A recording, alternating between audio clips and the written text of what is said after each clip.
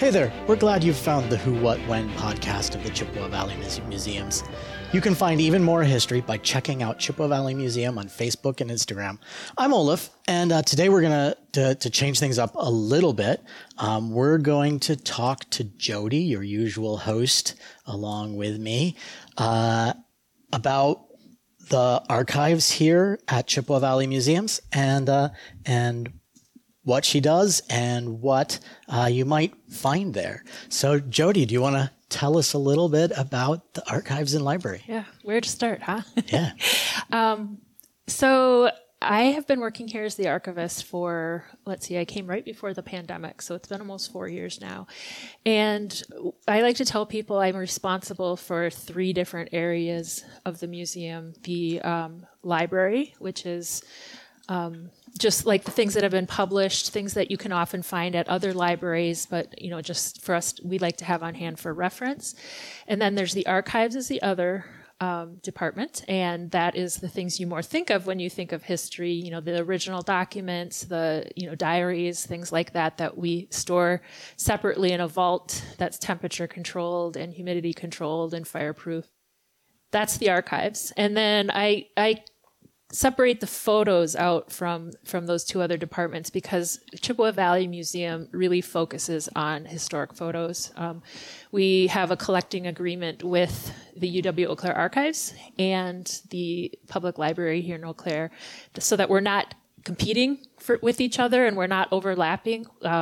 We have decided that the Chippewa Valley Museum will really focus on the photos. So that's kind of my 3 areas, library, archives, and photos that if you're interested in any of those things, you would talk to me at the museum. And if I remember correctly, we have somewhere a little over 20,000 photos that we've cataloged. Yes, and that number changes weekly. I have a very dedicated volunteer who comes in once a week, and she usually around 10 photos a week she's adding. But yes, at the current time, I think we're looking at around 21,000 digitized and cataloged photos. We have others that have not yet been digitized that we work on. Like I said, a volunteer comes in weekly and does that. The subject matter, lots of lumbering photos. A lot of people like to look for photos of streets that they live on or where their businesses are. You're going to probably downtown is the best way that happens. You're not going to see many historic photos of just random streets around Eau Claire, unless you just get really lucky. Right. But, So businesses, historic homes, there are lots of pictures of that. And then just things that happened in the Chippewa Valley. And you brought up digital and photos that have been printed. Are you seeing an uptick in digital photography coming into the archives, or is that something that we are waiting to see a swell in? Because we're about what now? We're about 20 years from when digital photography really became viable. I got my first digital camera probably around the year 2000. So I don't know that, and in my family, we were kind of early adopters. And I doubt that people are really looking at digital photos as history yet. Right. Although we do have some that have been just as people from the museum have taken pictures, then we collect them in a digital archive. So we do have some that were what we call born digital, that don't have any kind of hard copy that we reference off of. I think probably the most, it's mostly because people just don't recognize that as history yet. As history, even though it is. Right, because oftentimes we think of history sort of as 50 years ago. That's kind of what the museum, if I remember correctly, that's kind of what the museum talks about, is kind of focuses on history as being 50 years in the past. Right. Of course, there's no hard and fast rule for that. But right, and time has sort of accelerated in the digital age. So things have changed so much more quickly. Yeah. And it's interesting to think about how museums respond to that. Yes, and down the road we will be getting, we anticipate that most of our donations down the road will continue to increasingly be digital. So that for that reason, actually in the year 2024, part of the strategic plan is that we're working on just really getting our digital archives running and having a good plan for preserving all those things. When I first did some training on digital archiving. I assumed things that probably most people assume. Like, hey, I have digital photos. I don't have to worry about them. I just put them on my computer. They will last forever and everything's easy peasy, which is not the case. Right. Very not true. In many ways, digital materials are more fragile than something that was written 200 years ago, because once you have something that's, a piece of paper, it's relatively stable if you get it protected in the right way. And so you can get something like that, put it back in the vault. You won't touch it for, years and years likely. And whereas with digital materials, if you aren't touching those every couple of years, you're going to get obsolete media. You're going to have VCR tapes and no VCRs anymore. So, and that's kind of the problem we're looking at right now is we have VCR tapes, we have reel to reel, and we are getting more and more digital archives. So we're really trying in this next year to really focus on getting ready for more and more digital submissions. So to go another direction, I know when I hear people at the front desk talking about what they were looking at in the archives, it seems like a lot of them consult the sort of the city books, the blue ones. You mean the city directories? The city directories, yes. Yeah. And then the Sanborn maps and things like that are pretty popular things too. So what sort of things do people find in those things? Well, the city directories are essentially, I would say telephone books, but they date back to the earliest one we have is from 1880. So obviously there were no telephone numbers in that one. But essentially it's just a list of who lived in Eau Claire, where they lived, and usually what their occupation was. And you're not generally going to find many married women and children listed in there because they were usually assumed to be under the name of the head of the household. But you will find single people who are boarding somewhere. You can find out what where they lived and what their occupation was. Those are very useful. We have city directories from 1880 up until about the year 2000, and I use them every day, multiple times a day. Sanborn maps are also great for finding out who was where. These are big atlas type maps that were put together by the Sanborn Insurance Company. And for the purpose of determining how much people would need to pay in insurance, the maps were color coded based on what the buildings were made of. So a brick building obviously would have different fire risk than a wooden building. And so these were updated as time went on. So they would cut and paste into the maps as things were built. So it can be a really good resource for as far as like what happened over time too. But sometimes what happened in the past gets covered over by, a new building or something. So sometimes you can lose some information there too. And street names change, and the thing that I find most interesting is when the numbering on the street changes. So you find that interesting. I find that a headache. Right. When I'm for sure. I'm doing research and I suspect that there has been some street number changes, that I know that that's going to make my job a whole lot more difficult. And how do you go about resolve? You just have to go and look in the place, or it depends on how much time I have. Sometimes I don't have the time to find out. And sometimes, I'll cross-reference other maps. City directories are great for finding out, okay, in the year 1933, what we think of as this location was actually numbered such and such. Because the name's connected if the same person was living there. The business name or the person's name. Yeah. Although you have to be careful because that changes too. But so you can see where you can run into a lot of problems identifying locations in history because, names of streets change. Graham Avenue used to be River Street. Grand Avenue used to be Kelsey Street. So those are, just some of the major streets downtown that have had name changes. It can be really challenging to put those together and find out locations. It's not as easy as many people think. Right. So. Yeah. But yeah, what other question do you have? So, what are some of the things that Is there anything you've come across that you were like, wow, I had no idea, or what? I can imagine you're coming across things on a fairly daily basis that are unusual, are sort of unexpected. Yep. A lot of that has been happening lately because there's been a backlog of materials that has been here since before I came, probably for years before my predecessor was here, but that's just the nature of the beast, is that things get piled up. But I've been trying to go through that little by little. And the one thing that I found that was so exciting from that backlog was, this was last summer, I think. I was just looking at, I got a disc, a CD, and on it said something about Hank Aaron and the date. And so I thought, this might be interesting. Well, when we listened to it, we found out it was an interview that was done with some WEAU radio reporters down in Atlanta, I believe. So they were following Hank Aaron around.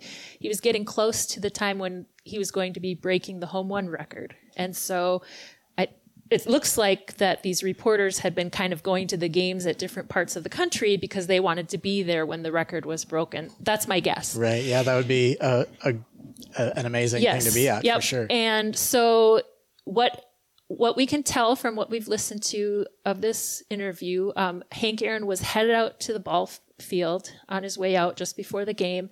These interviewers, the reporters, grabbed him and just did like a 1-minute interview with him, and talked a little bit about his time in Eau Claire, and then just the game that day. But then as he was running off onto the field, one of the reporters says something like, so do you think today will be the day?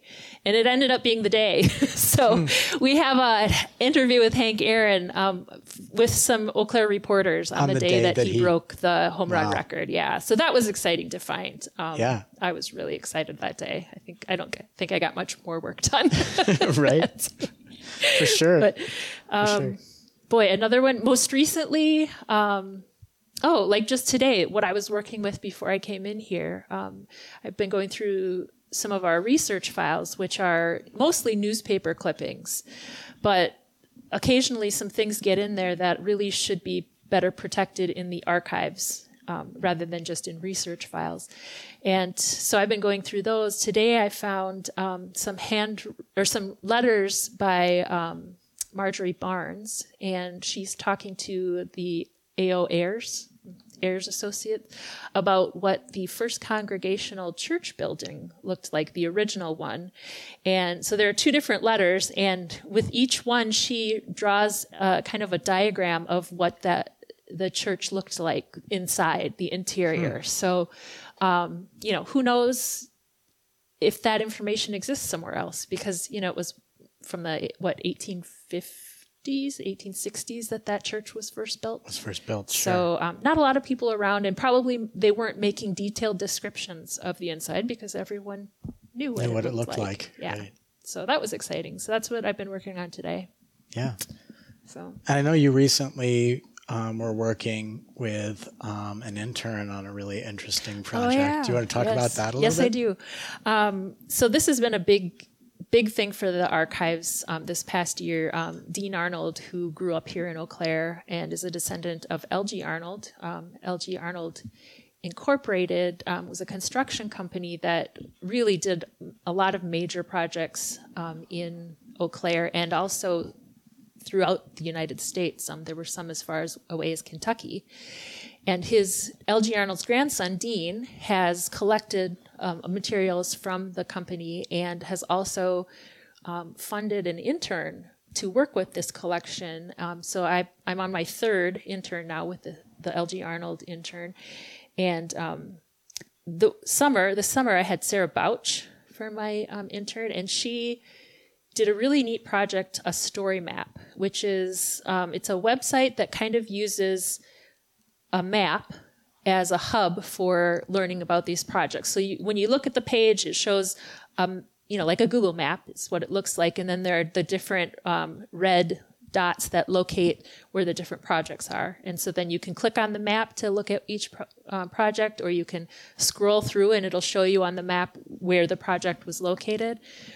So we've got information and photos of all those different projects in Eau Claire County. We're adding to the Chippewa and Dunn County projects. Today, we added some to the Chippewa County with my intern from this semester, Stephanie. And so the idea is that this will keep expanding, and as we get more interns, they'll be adding more projects so that all of the projects of this company are cataloged online and available. Dean Arnold would really like it to be useful as an educational tool for students who are studying construction methods. Sure, and that it really was some. There really were some really big construction projects. Yeah, like the roads and I-94 overpass here. Right, and the one that the images stick in my head the most is the Mount Tom. Yes, the Mount Tom Reservoir. Yes, yeah. That was actually, if not the first, one of the first projects that L.G. Arnold worked on. He was not yet even incorporated as his own company. He was kind of, I don't know, in partnership with the guy who actually won the bid for building the Mount Tom Reservoir. But yeah, if you don't know the history of the Mount Tom Reservoir, I really recommend going to the story maps. You can access it from the museum's website. I think it's under, is it Explore? I think the Explore so. menu. So if you go to cvmuseum.com and there's a Explore menu, there should be someplace that says L.G. Arnold story maps. And just going there, and Mount Tom is, I think, the first project under the Eau Claire County projects. And it's a fascinating project that's still, I mean, it's still a water reservoir for Eau Claire today. And they inspected it a few years ago, and it was in great condition. You know, it's been 110 years, something like that, since it was built. So. If I remember, there were both horses and trucks used in the construction. Like if I think back to the... I know horses. I don't know if I remember seeing Right. many trucks in those photos, but it Right. could be. You know, Dean has put together so many really great slideshows that have incredible detailed just descriptions of what's going on in those projects. And so that was one of the reasons why he wanted to set up this website, because we do have these slideshows showing in the museum, and they have been for years on a TV monitor, actually in a hallway. But there's so much information on these slideshows that it's hard when somebody's just coming in and, you know, standing there for 5 minutes to look at, you know, what's on there. They're not going to be able to read everything. And a lot of it's technical information. Right. So it was really important to him that there be a way that this could be accessible to the general public, but then people who have the needs of going deeper down in, you know, like students who are studying construction methods and things like that, would be able to go to that website and then download these slideshows that he put together. And those will give them a better idea of, you know, the more nitty gritty. So it's something that is really targeted toward the general public, but then also people who have a more in-depth interest in construction projects like that. So that's kind of the general overview of that project, which has been really fun. And I think I'm excited to keep expanding it. I'm already in the process of looking at candidates for next spring's intern. So Excellent. yeah, by the time this comes out, I should be interviewing. And we're so lucky here at the museum to have so many great volunteers and interns and people to work with. I'm always amazed at the people in the building. Yes, you know? and huge shout out to Dean Arnold, because, Right, yeah. you know, I get lots of donations and I love getting donations, but when I get someone that says, here's my big donation, my big collection, and I'm going to fund somebody to help process this collection, that's always a wonderful thing for the museum. It's a huge help. Yeah. Yes, it is. For very sure. much, because I can't do it all alone. There's no way. Right. There's no way. There's not enough time in the world. Right. So sort of on that note, if people are interested in working in as far as like doing research or if they have, you know, questions on what's in the library, how do they do that? Do they want to make an appointment? Do they? Yes, definitely make an appointment. And that's with you, right? With me. Yeah. Yes. So you can actually, you can call the museum from the museum's website or get the number off the museum's website and call and ask for Jody if you have research questions, or if you're looking to get photos of something in historical Claire. that's probably the best way is just get my contact information on the website. And you can let people know sort of if there's cost involved, because for members, there's some research time included for members of the museum. Yep.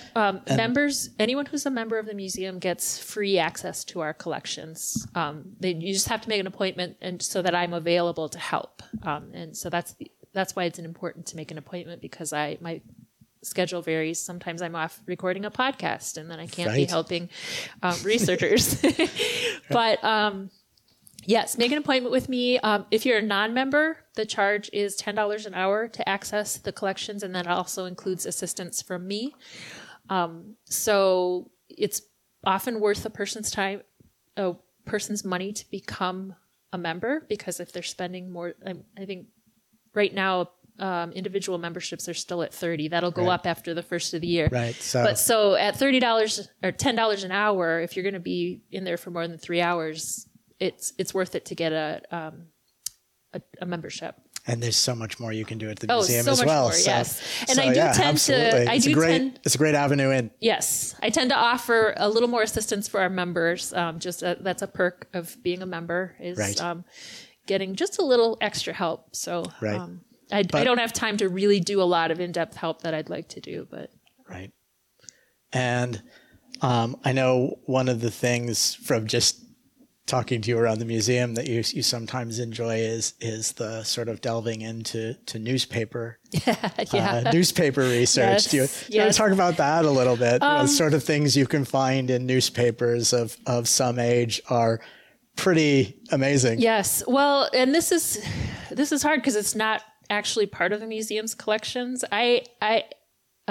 People often want to access newspapers here at the museum in the archives, and I always tell them, I wish we had the ability to access the Eau Claire newspapers, but unfortunately they're behind a paywall. So I use my personal account to do research on newspapers, but someday it's my dream to have an account that can be used by researchers at the library. So if people are wanting to research newspapers, I tell them talk to the public library, because you can get access that way. However, as far as I'm concerned, I love doing that research myself, because like you said, you come across all kinds of interesting stuff. Like, you'll just be reading along trying to find out, the marriage date of someone. And then right next to it, there will be an article about the guy who was arrested for bathing in the nude in the Chippewa River in 1893. And, so I came across a great word for that. I was watching something and they were talking about Lord Byron, and Byron was a great swimmer.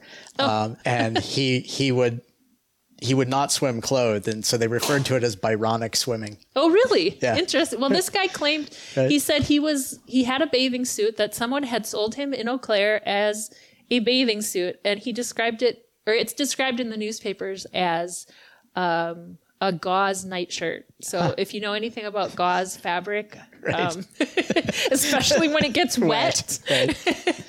But that's a gauze fun story. Nightshirt for swimming. That's right excellent. now I've been researching a gal who is just was a blip on the radar of fame in Eau Claire in 1909, because the newspapers discovered that in 1905, she was the model for a portrait or of a painting of the coronation of, King Edward VII, but his wife, Queen Alexandra. There was a girl, she was, I think, in her 20s, from Eau Claire, who met the painter over in London.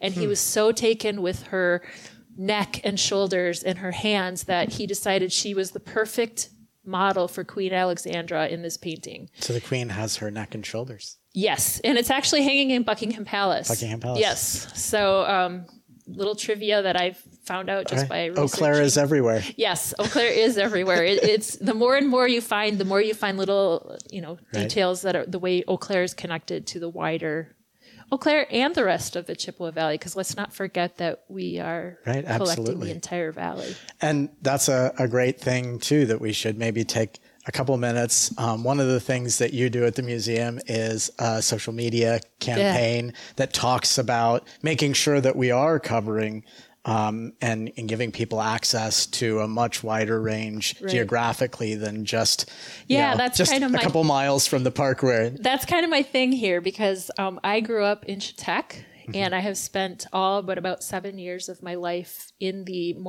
middle Chippewa Valley. I kind of think of it as in the Barron County area. And so, when I come down here, and I now live in Eau Claire, but I've lived in Chetek and Rice Lake and Cameron for most of my life.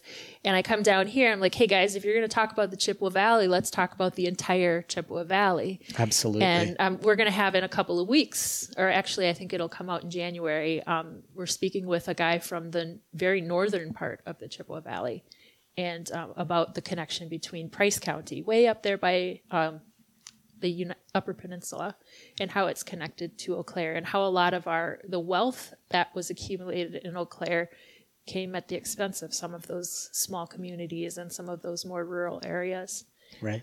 Which is a pretty typical story for this part of the country. But it gets repeated, over and over again across the world, in a lot of ways. But one of the things I did want to mention, though, is with this time of year.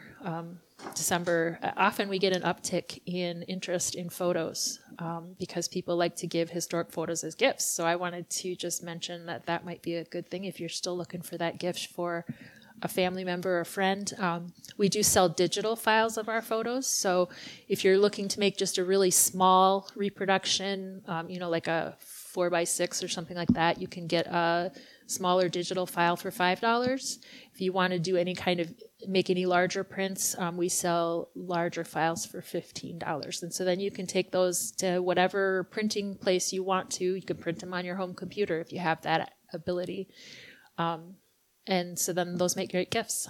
Every year, somebody's always giving gifts of historic photos. So. And we get a fair number of requests from local businesses, again, like you said. Yeah, a lot of the businesses. For office spaces and things where you have historic images of the area or the inside or the outside. Shout out to Daughters right now because they are the most recent business, that Daughters Bookstore, when they moved into their new place downtown. The landlady, the lady who owns that building, came here and did research, and there's some images from the Chippewa Valley Museum there at Daughters Books. So but we get a lot of that too. So if you're looking for interesting historical photos, you can purchase a digital file and have it printed as a Christmas gift, or just to put on your wall any time of year. Or if you have questions, research questions. Right. I can help with some of that. And Excellent. Well, thanks for talking to me today, Jody. You're welcome. Thank you for your interest. I think it's been really great to share some of what goes on in the library and archives with people who are listening. We've only scratched the surface. Yeah, right. And there's so always interesting things going on here, and always interesting people around. So,